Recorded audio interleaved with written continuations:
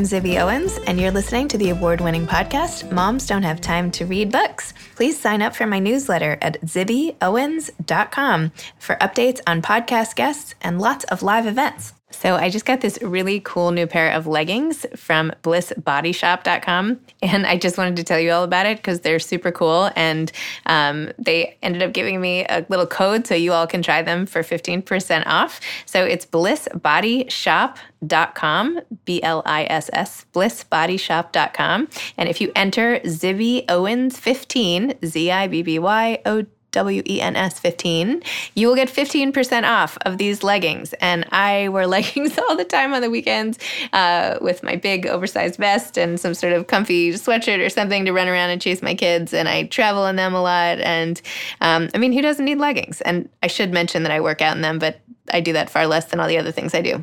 Anyway, go check it out, blissbodyshop.com, and use the code ZibbyOwens15 and get yourself some leggings. I'm thrilled to be here today with Chris Bohjalian, who's the New York Times bestselling author of 21 books, including his most recent novel, The Red Lotus. His other books include The Flight Attendant, The Guest Room, and Midwives, which was a #1 New York Times bestseller and a selection of Oprah's book club.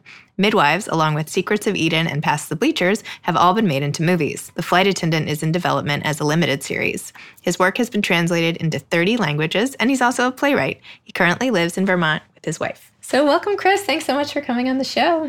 It's a pleasure to be here. Thanks for having me. Oh, it's my pleasure. This is great. So your new book is The Red Lotus. Would you mind telling listeners what it's about?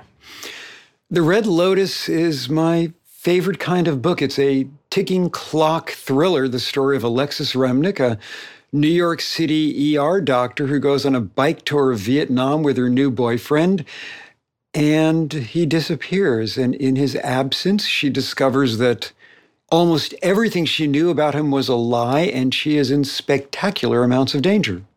Never what you want to find out when you take a trip with a new paramour. No, absolutely not. Oh my gosh.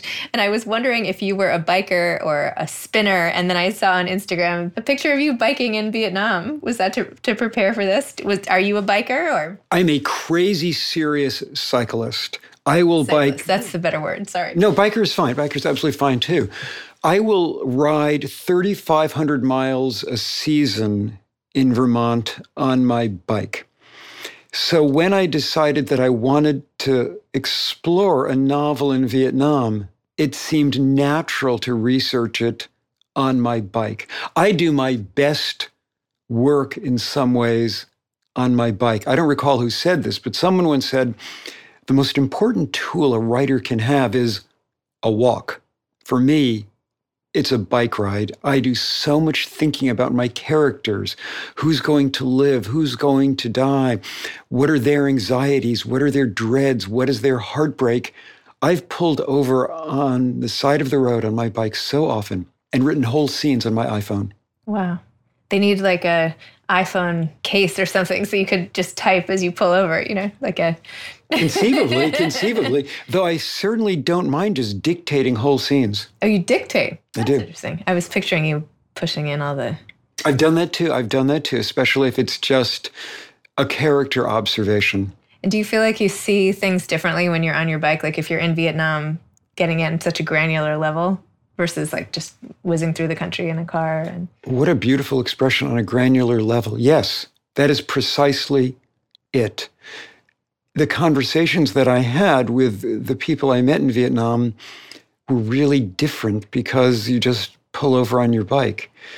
And the conversations you can have are just so interesting and intense and surprising when you spend 2 or 3 or 4 days with someone on a bike. I remember one of my guides chatting with him on the 3rd day of our ride. And I said to him, what did your mom, dad do in what we call the Vietnam War and you call the American War? And he said, my parents were both Viet Cong. They were building the Ho Chi Minh Trail. They'd build it, you'd bomb it. They'd build it, you'd bomb it. And of course, that went on for years. And I just loved chatting with him and learning about what his childhood had been like and what his parents' experience had been like. And what drew you to Vietnam for this book to begin with? Do you have a personal connection to Vietnam? I know your character, Austin, has family, his dad and his uncle, who both had been in the war. Do you have family, or has anyone been in the war? I have no family who served in the Vietnam War. My father and my uncles were all in the Army, but they were all, they timed it so that they were not part of the Vietnam War. The book had its origins when I was having lunch with a neighbor of mine in my Vermont village, and the Ken Burns remarkable documentary on the Vietnam War had recently aired. And so our conversation rather naturally gravitated there. He was a Vietnam veteran, and I started asking him questions, and he started telling me stories. He was one of those guys who, when he'd been a kid, had been a gunner on a helicopter, sitting on his helmet or his flak jacket so that his most private parts would be protected from ground fire. And he saw friends die, and he saw helicopters crash. He saw the Vietnamese children with birth defects we know now were likely the result of Agent Orange. And he said to me so many times, and so many Vietnam veterans I interviewed for this book said this to me so many times, I never told anyone that. No one asked me that. Never told my wife that. And I knew I wanted to write a book about the legacy of the Vietnam War. It wasn't going to be a war novel. Carl Merlantis and Tim O'Brien and Viet Nguyen, they've given us those. The world doesn't need me to add that to the bookshelf. But I knew that one of the parts of my next book was going to involve the legacies of the Vietnam War. And so I went there. Wow. And how much research goes into your books? I know you've written 21 books at this point. How, like, for example, this one, how much research, how long do you spend researching versus the actual writing? I will usually spend at least 3 weeks or 4 weeks researching a book before I write a word, just so I can understand if the concept is viable, if what I'm thinking I want to do makes sense. And then I will begin to write. And I will be doing so much research as I am writing. I've never had writer's block, but I've had those mornings where the scene just isn't working. And usually that's because I haven't done my homework. And so for this book, in addition, of course, to interviewing human beings on both sides of the Pacific who witnessed the Vietnam War, it meant researching the emergency room. And oh my gosh, did I love interviewing ER doctors. I mean, it felt so real, the way you described the scenes. And even just in the beginning, in the opening, all the different people coming in, I was thinking to myself, I wonder if if you positioned yourself in an ER for days on end and watched this, or if you just talked to people about it, or was it both? It was both. It was both. I interviewed a lot of ER doctors, and I enjoyed chatting with them immensely.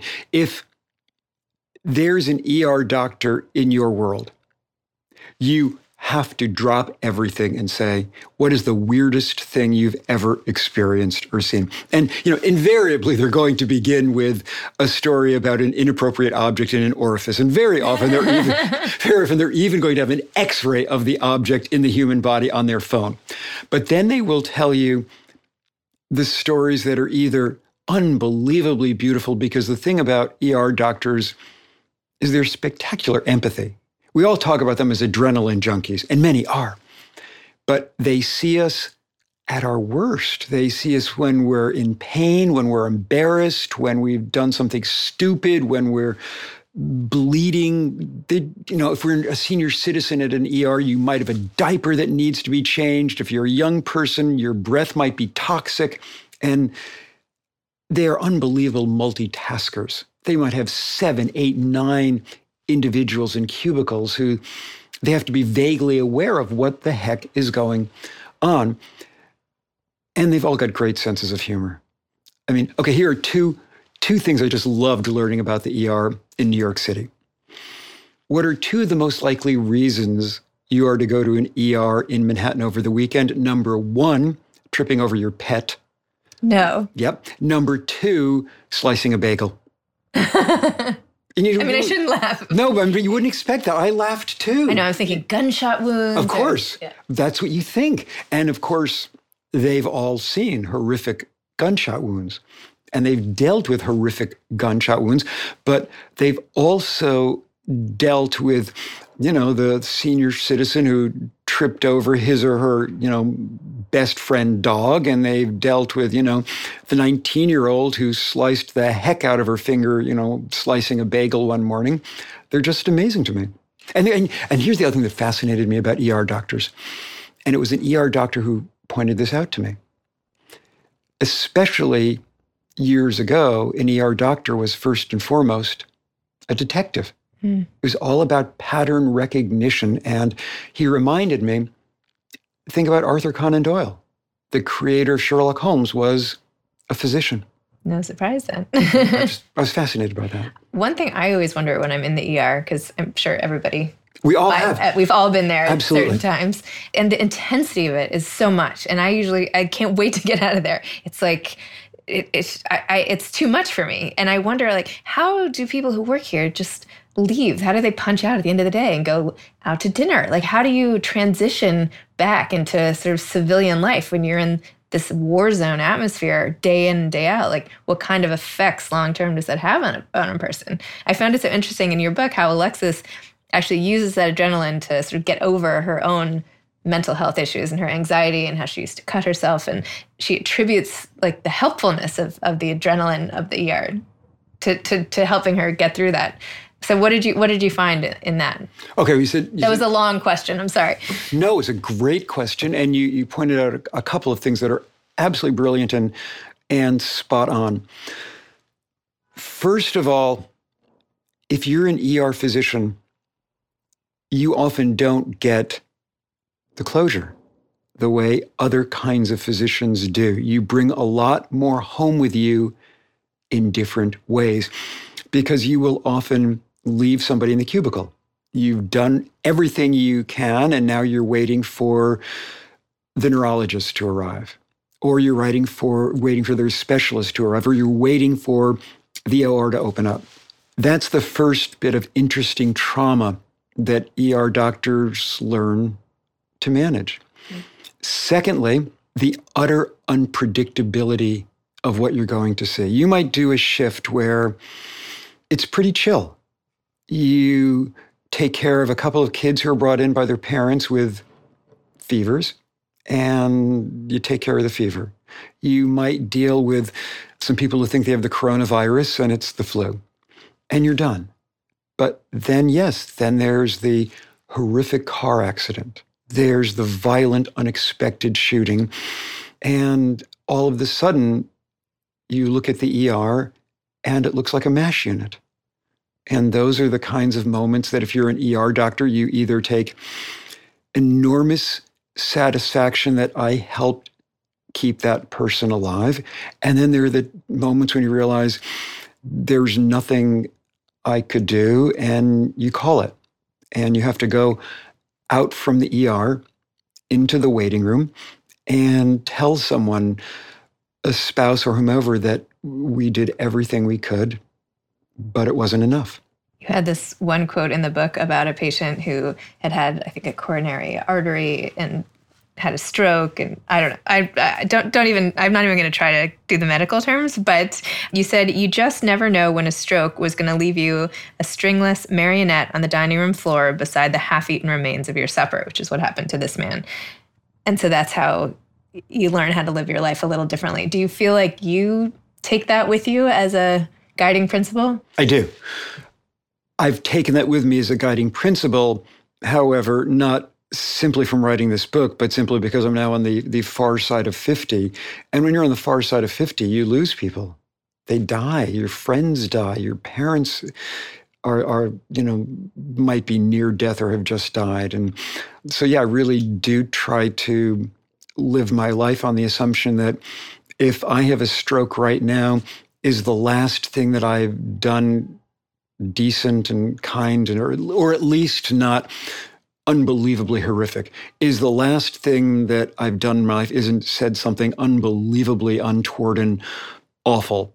So does it make you make big decisions? It does make differently, Yeah, it does make me make big decisions differently. This stage in my life, if there's something I care about, I do it. If I want to see lions in the Serengeti, I go. If there's suddenly tickets to see Emoji Land. I'm going to go right now. It's just, life is short and it's precious. And I definitely approach life that way.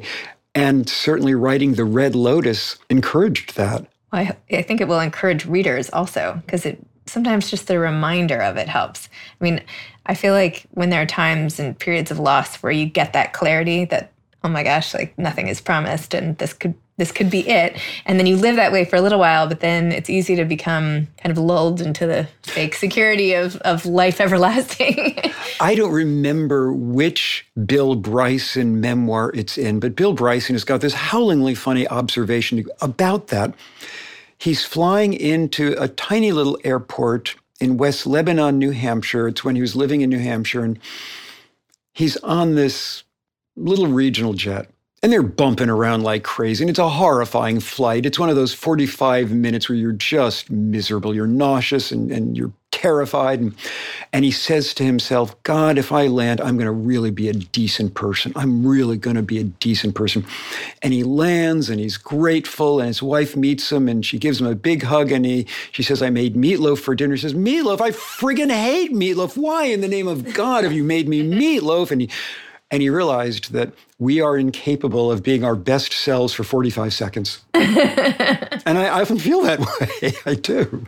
But that's why that's such a nice idea, just to live your life making sure the last comment was something kind. Mm-hmm. I mean, that's much easier and much more of a, not easy, but actionable than I'm going to take big trips to Africa whenever I get the chance. I mean, wouldn't Twitter be a better place? Wouldn't Twitter be a magnificent place if everybody said, okay, if this is the last tweet I'm ever going to send, what do I want it to say? I feel like they should just get rid of Twitter. It's such an angry place. I'm like, why do we need this? It just stirs, it's like, it stirs the pot. That's all it does. It's like, It's like a friend you want to just, not be friends with anymore. I hear you. No, I understand completely.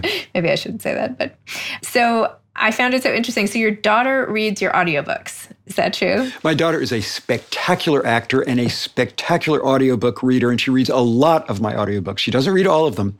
For example, she doesn't read The Red Lotus. Penguin Random House Audio are, the producers and the directors, they are fantastic.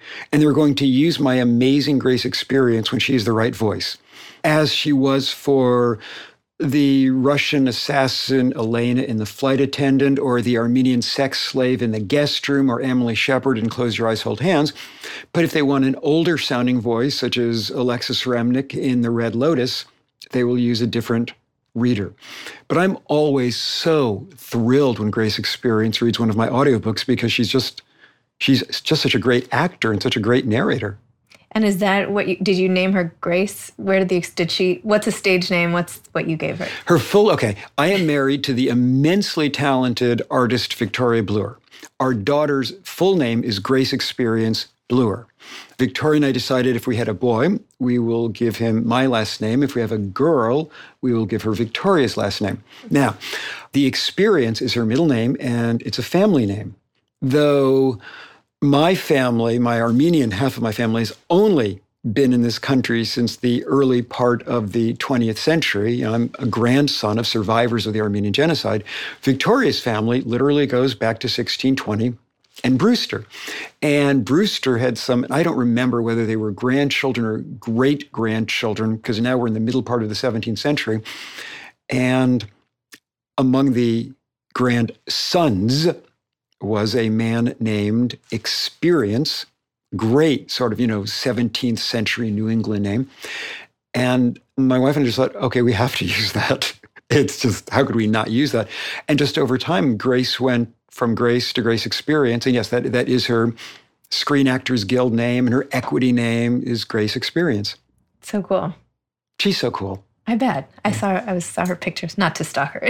No, so that, and she's in one of your plays, right? She's actually been in two of my plays. Two of your plays. She starred with KK Glick, Odd Mom Out, that great sitcom, in Grounded, directed by Alexandra Dinelaris at 59 East 59. And she just closed Midwives at the George Street Playhouse. She played Anne Austen, the midwife's apprentice. I remember reading Midwives when it came out, and I've not forgotten it. It was, thank you. I mean, I know I'm one of a zillion people who read that book, but anyway.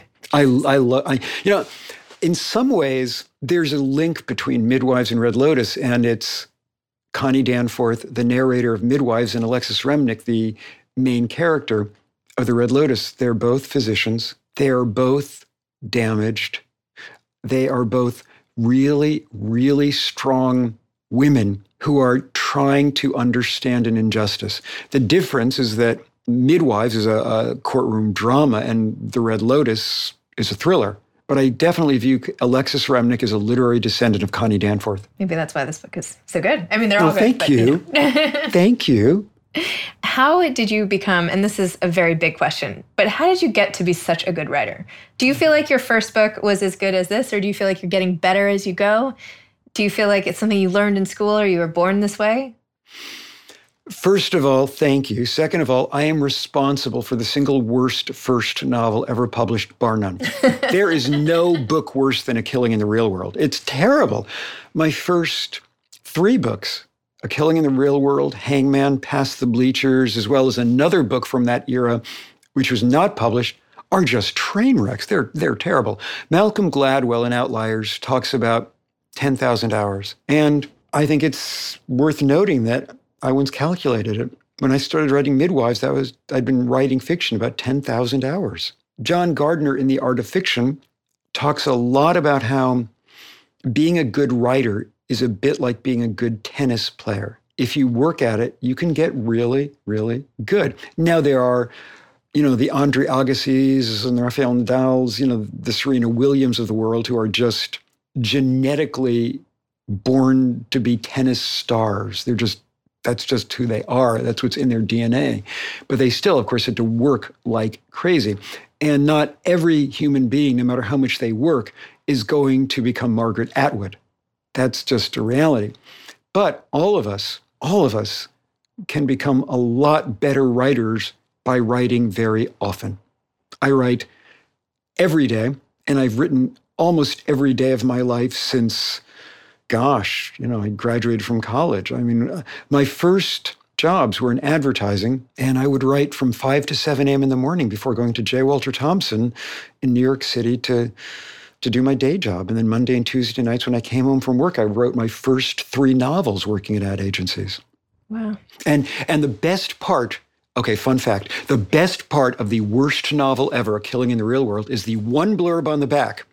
Because the one blurb on the back was from a person who worked at J. Walter Thompson with me. I was the very, very bottom of the pyramid and assistant account executive. This person was the creative director, but he'd published 4 or 5 books at the time, and he was gracious and kind enough to blurb my terrible book. It was, drum roll, James Patterson. No way. Yeah. Wow. It's impressive. It's the best part of the book, his blurb, by far.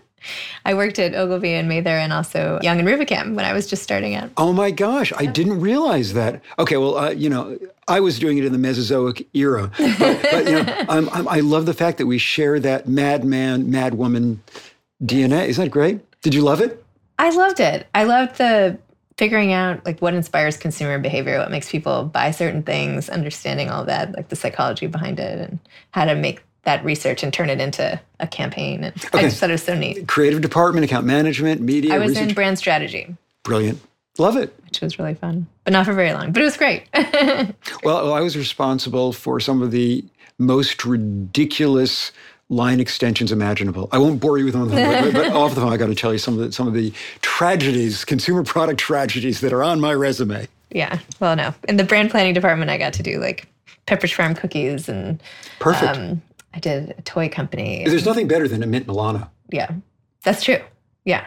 It is the great cookie. I like chessmen a lot. Oh my God, yes. My grandmother always has those in the same cabinet my entire life, so there's something very nice about that. I agree. Chessmen's a great cookie. So in terms of advice, people should write all the time and they will get better the more they work at it. Is there any other advice you would have? Yeah, this is something I think about a lot. And here's one piece of advice that I've given for a lot of years, but here's a piece of advice I think about a lot more in 2020 than I ever thought about in 2014. Here's the piece of advice I've thought about forever. Read what you love and write in the genre that you love. If you love romance, then for crying out loud, write a romance. If you love science fiction, write romance. If you love literary fiction, write literary fiction. But you have to write what you love to read and read vast amounts in that genre. Now, my writing has changed a lot since Midwives. And it's changed a lot in the last decade because of streaming television and the digital age. I write differently now than I did 20 years ago because of Mad Men and Sopranos and The Marvelous Mrs. Maisel and Succession, and just so many spectacular television shows that are now in existence. And what I mean is that, specifically, is that when my books work, and God knows they don't always work, but when they work, they are about two things: heartbreak and dread. And because of programs like Breaking Bad and The Sopranos and Mad Men, my books begin with a level of dread that they did not used to begin with. And they do that because as a reader and as a viewer, I find dread the ultimate thing that makes me turn the pages. I mean, think of the Red Lotus and how much of the Red Lotus. I mean, the first 100 pages of the Red Lotus is the dread of what has happened to Austin, Alexis Remnick's boyfriend who's disappeared. That's what it's about, dread. And then the second 2/3 of the book are about, is Alexis going to get out of here alive? And I love that. And then there's that heartbreak notion. So much of Mad Men isn't just about dread, but it's about heartbreak and all the bad choices that we make. You know, I think Succession works because it's about heartbreak. And I hope that to a certain extent, the underlying layer of the Red Lotus beneath all that dread is heartbreak. Heartbreak about Alexis realizing how little she knew about Austin. Alexis trying to overcome those childhood demons you brought up so eloquently when we started to speak. Wow. So what are you working on now? I've got a lot going on now, and it's really fun.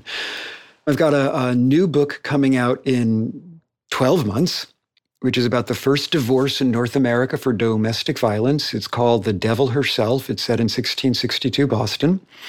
I've got a couple TV series in development, none of which I actually have anything to do with at all, which is fine because smarter people than me who know more about these things than me are making them. The Flight Attendant is well on the way. I think they've probably filmed at least the first 4 or 5 hours, and that will start streaming on HBO Max, starring the amazing Kaylee Cuoco, Michelle Huisman, Rosie Perez, Merle Dandridge, T.R. Knight, just a great, great cast.